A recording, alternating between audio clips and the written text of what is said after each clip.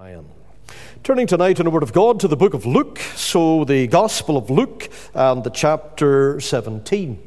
Gospel of Luke, chapter 17, and we're going to commence reading at the verse 11. Luke 17, the verse 11. And we're back on the series, the Commendations of Christ.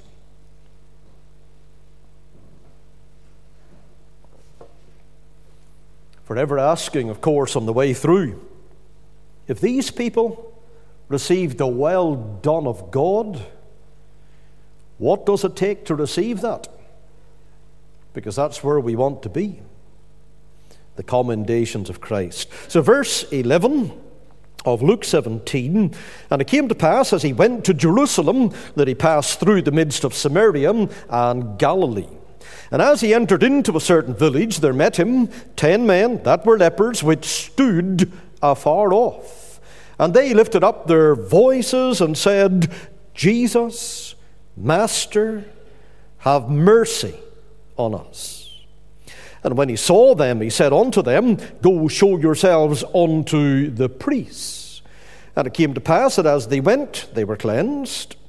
And one of them, when he saw that he was healed, turned back, and with a loud voice glorified God, and fell down on his face at his feet, giving him thanks. And he was a Samaritan. And Jesus answering said, Were there not 10 cleansed? But where are the 9 that are not found, that return to give glory to God, save this stranger? And he said unto him, Arise, go thy way, thy faith hath made thee whole. Amen. We know the Lord himself will add his blessing unto the reading of his word.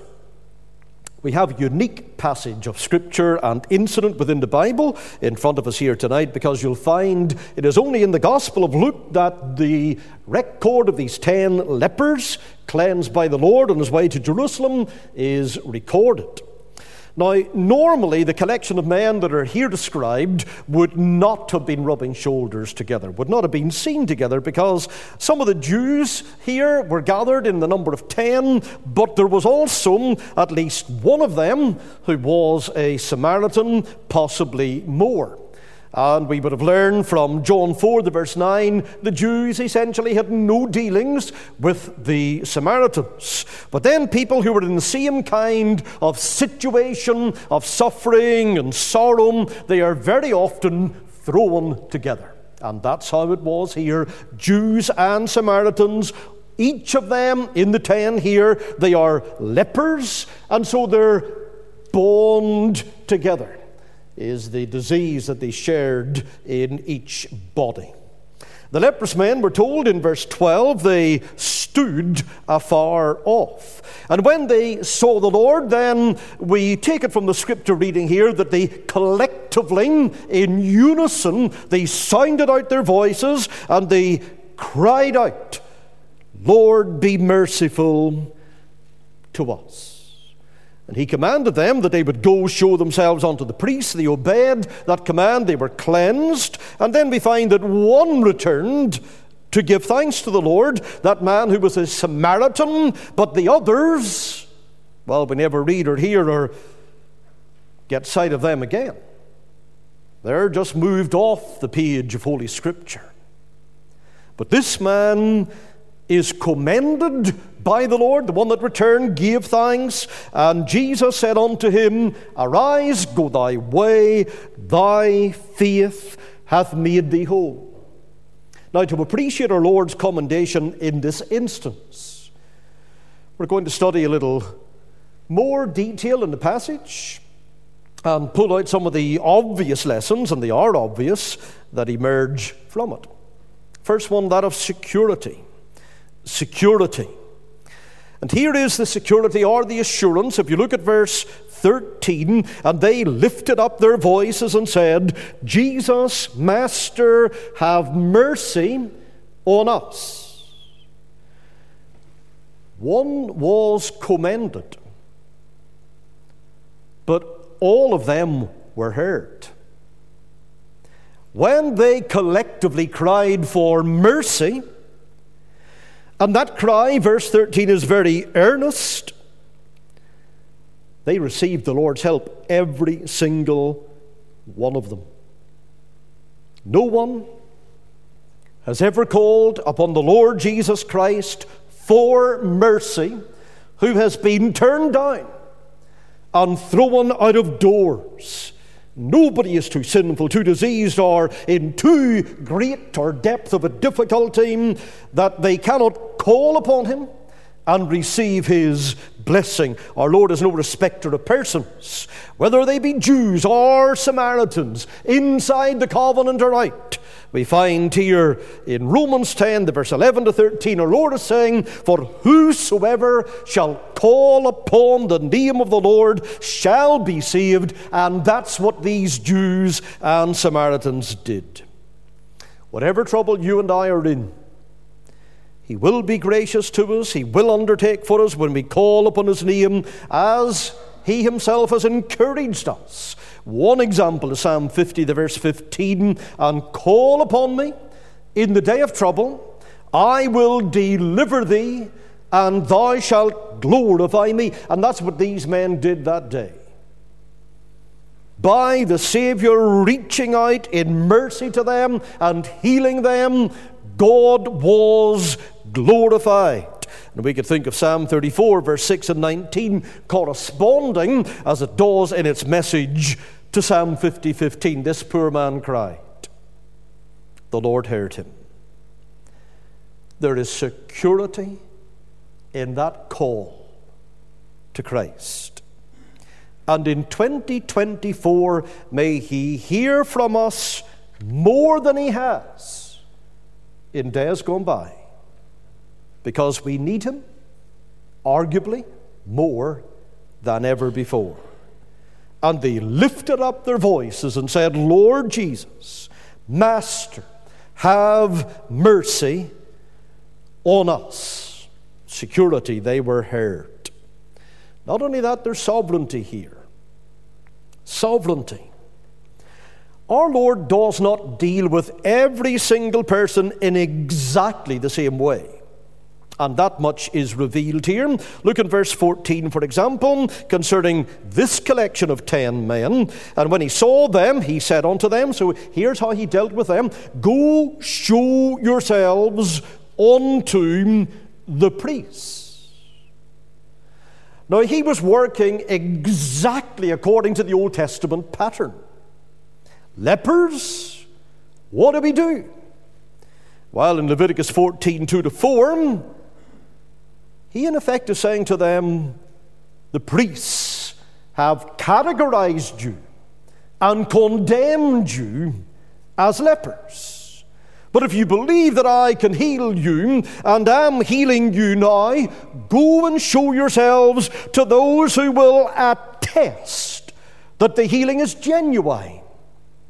They have the last word on this.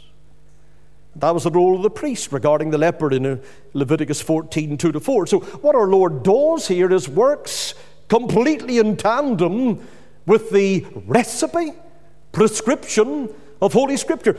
Get to the priest, and of course he will pronounce you healed and whole if you believe that I can heal you now. But now there's a contrast with that, because if you look at other parts of the Bible, you'll find a leper in the earlier part of Luke's Gospel, Luke chapter 5, verse 12 to 14. There was a leper came to the Lord, beseeching him, "Lord, if thou wilt, thou canst make me clean." And our Lord did not send that man to the priest. In a moment, he cleansed him by the power of his word and his touch. Or I think of Naaman in Old Testament times. And the prescription or recipe there was rather unique, and something that he turned his nose up at. He couldn't believe the Lord was telling him to do it this way. Go and immerse yourself in the muddy waters of the Jordan 7 times, and your flesh will come like the flesh of a little child. And eventually he did it. And our Lord was proven to be full of power yet again. 2 Kings 5 and the verse 14. What we're saying is here, our Lord is sovereign in the way he deals with people. And in the issue of salvation itself, the Lord is sovereign there too. And he doesn't always do exactly the same thing in any two given cases. I think he was dealing with Nicodemus. Circumstances there were completely different to the very next chapter, the woman at the well. One man coming from a basis of religion, and our Lord just takes all that religiosity apart, dismantles that. And a woman coming from the opposite extremes, didn't feel righteous in herself, was utterly unrighteous, and our Lord dismantles all of her excuses. The queen's treasurer, that Ethiopian eunuch in Acts chapter 8, Saul of Tarsus, what a dramatic intervention. And of course, a lot of people make the mistake in conversion that they have read about the conversion of Saul of Tarsus, and they're expecting a big bright light to come their way, and something as dramatic as what happened to him on that Damascus highway. There's Cornelius in Acts chapter 10, and again, their experiences are not carbon copies, mirror images, one of the other. Of course, there's only one way to God. And that is through Christ, always through Christ, only through Christ. He alone is the door, John 10 and 9, John 14 and 6. He's the way, he's the truth, he is the life. No man cometh unto the Father but by me, neither is there salvation in any other. Acts 4 and 12, that much is definite. But the Lord uses various means and speaks in this way and that way, always getting us to Christ. But we're not talking about everybody being exactly the same in every detail. And so, sovereignly, he works as he pleases, does what he will, fits everything to the people with whom he's dealing. We have not only security here and sovereignty. Look at the submission that's here evident in the passage. Verse 14, our Lord says, and when he saw them, he said unto them, go, show yourselves unto the priests. And it came to pass that as they went, they were cleansed. What did they do? Nothing sophisticated. Without hesitation, they simply took God at his word. Our Lord told them, go and show yourselves to the priests. And then we read, and as they went. So they didn't stop and they say, well, Lord, is there not a better technique or passageway that we can go down here? Is there not a different operation that you want us to perform? Go and show yourselves. And they went. And when they did what he said, they received the blessing they needed so much. So the operative words here are, as they went. In other words, because they obeyed his word, they were cleansed. And if you and I are to know the experience of great blessing in our lives, we will only ever realize it for as long as, to the degree to which we will do what Jesus has said. Whatsoever, back to this in John 2 and 5, whatsoever, Mary said, he saith unto you, do it. Obedience is required. We find it in Acts 9 and 6 as well, in Saul of Tarsus. Lord, what wilt thou have me to do? That's the path to blessing. Josiah Shute, Puritan preacher over in London for many years, rector of St. Mary Woolnoth in London. They brought him into the Westminster Assembly as one of the persons responsible for the catechisms and the statement of faith. He said, in a regenerated person, God's word not only instills a fear of displeasing God, but also a determination to strive for complete obedience throughout their life and conduct. And if we're looking for a New Year's resolution, and it might be too late to think about that, but on the spiritual sphere, this is a New Year's resolution, a New Day's resolution, something that we should be thinking of every day and doing. Have that determination, Lord, give it to me, to strive for complete obedience through my life and through my conduct. And Josiah Shute had it exactly right. This is what these men did. They took the Lord at His word, and they entered into healing and blessing. So we have security here. All who call in sincerity will be heard. Sovereignty. The Lord works exactly as He pleases in different ways. Submission. Obedience to His word.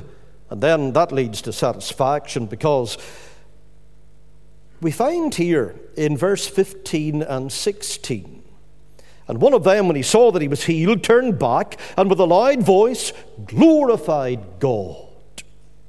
Wasn't he happy?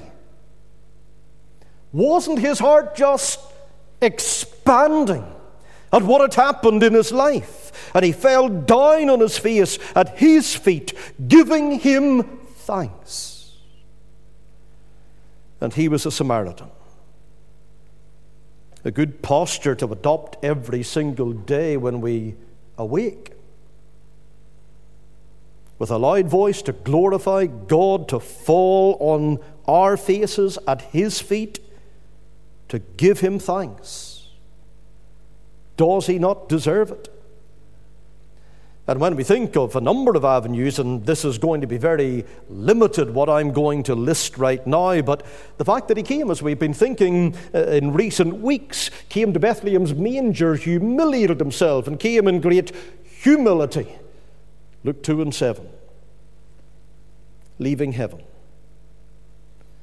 Triumphing in the wilderness, where the devil was doing his worst. Throwing the arrows of temptation, the fiery darts of the wicked, raining in upon Him. But He endured that for you and for I as well.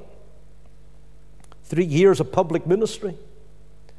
And we're told by Acts 10:38 that He went about doing good, but that was against the backdrop of constant agitation.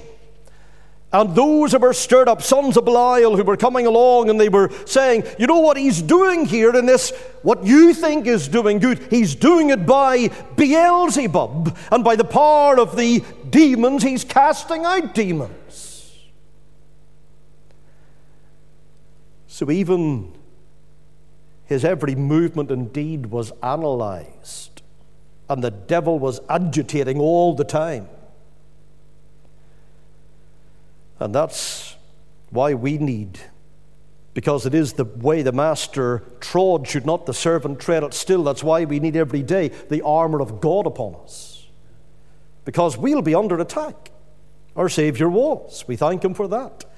We thank Him for what He endured in Gethsemane, sweating the great drops there as blood from His body, the accomplishment, of course, on Calvary, where He died for our transgressions, our great sin-bearer substitute. In the garden, Luke 22:44, on the cross, 1 Peter 2 in the verse 24, we thank Him as well that He rose triumphant from the grave.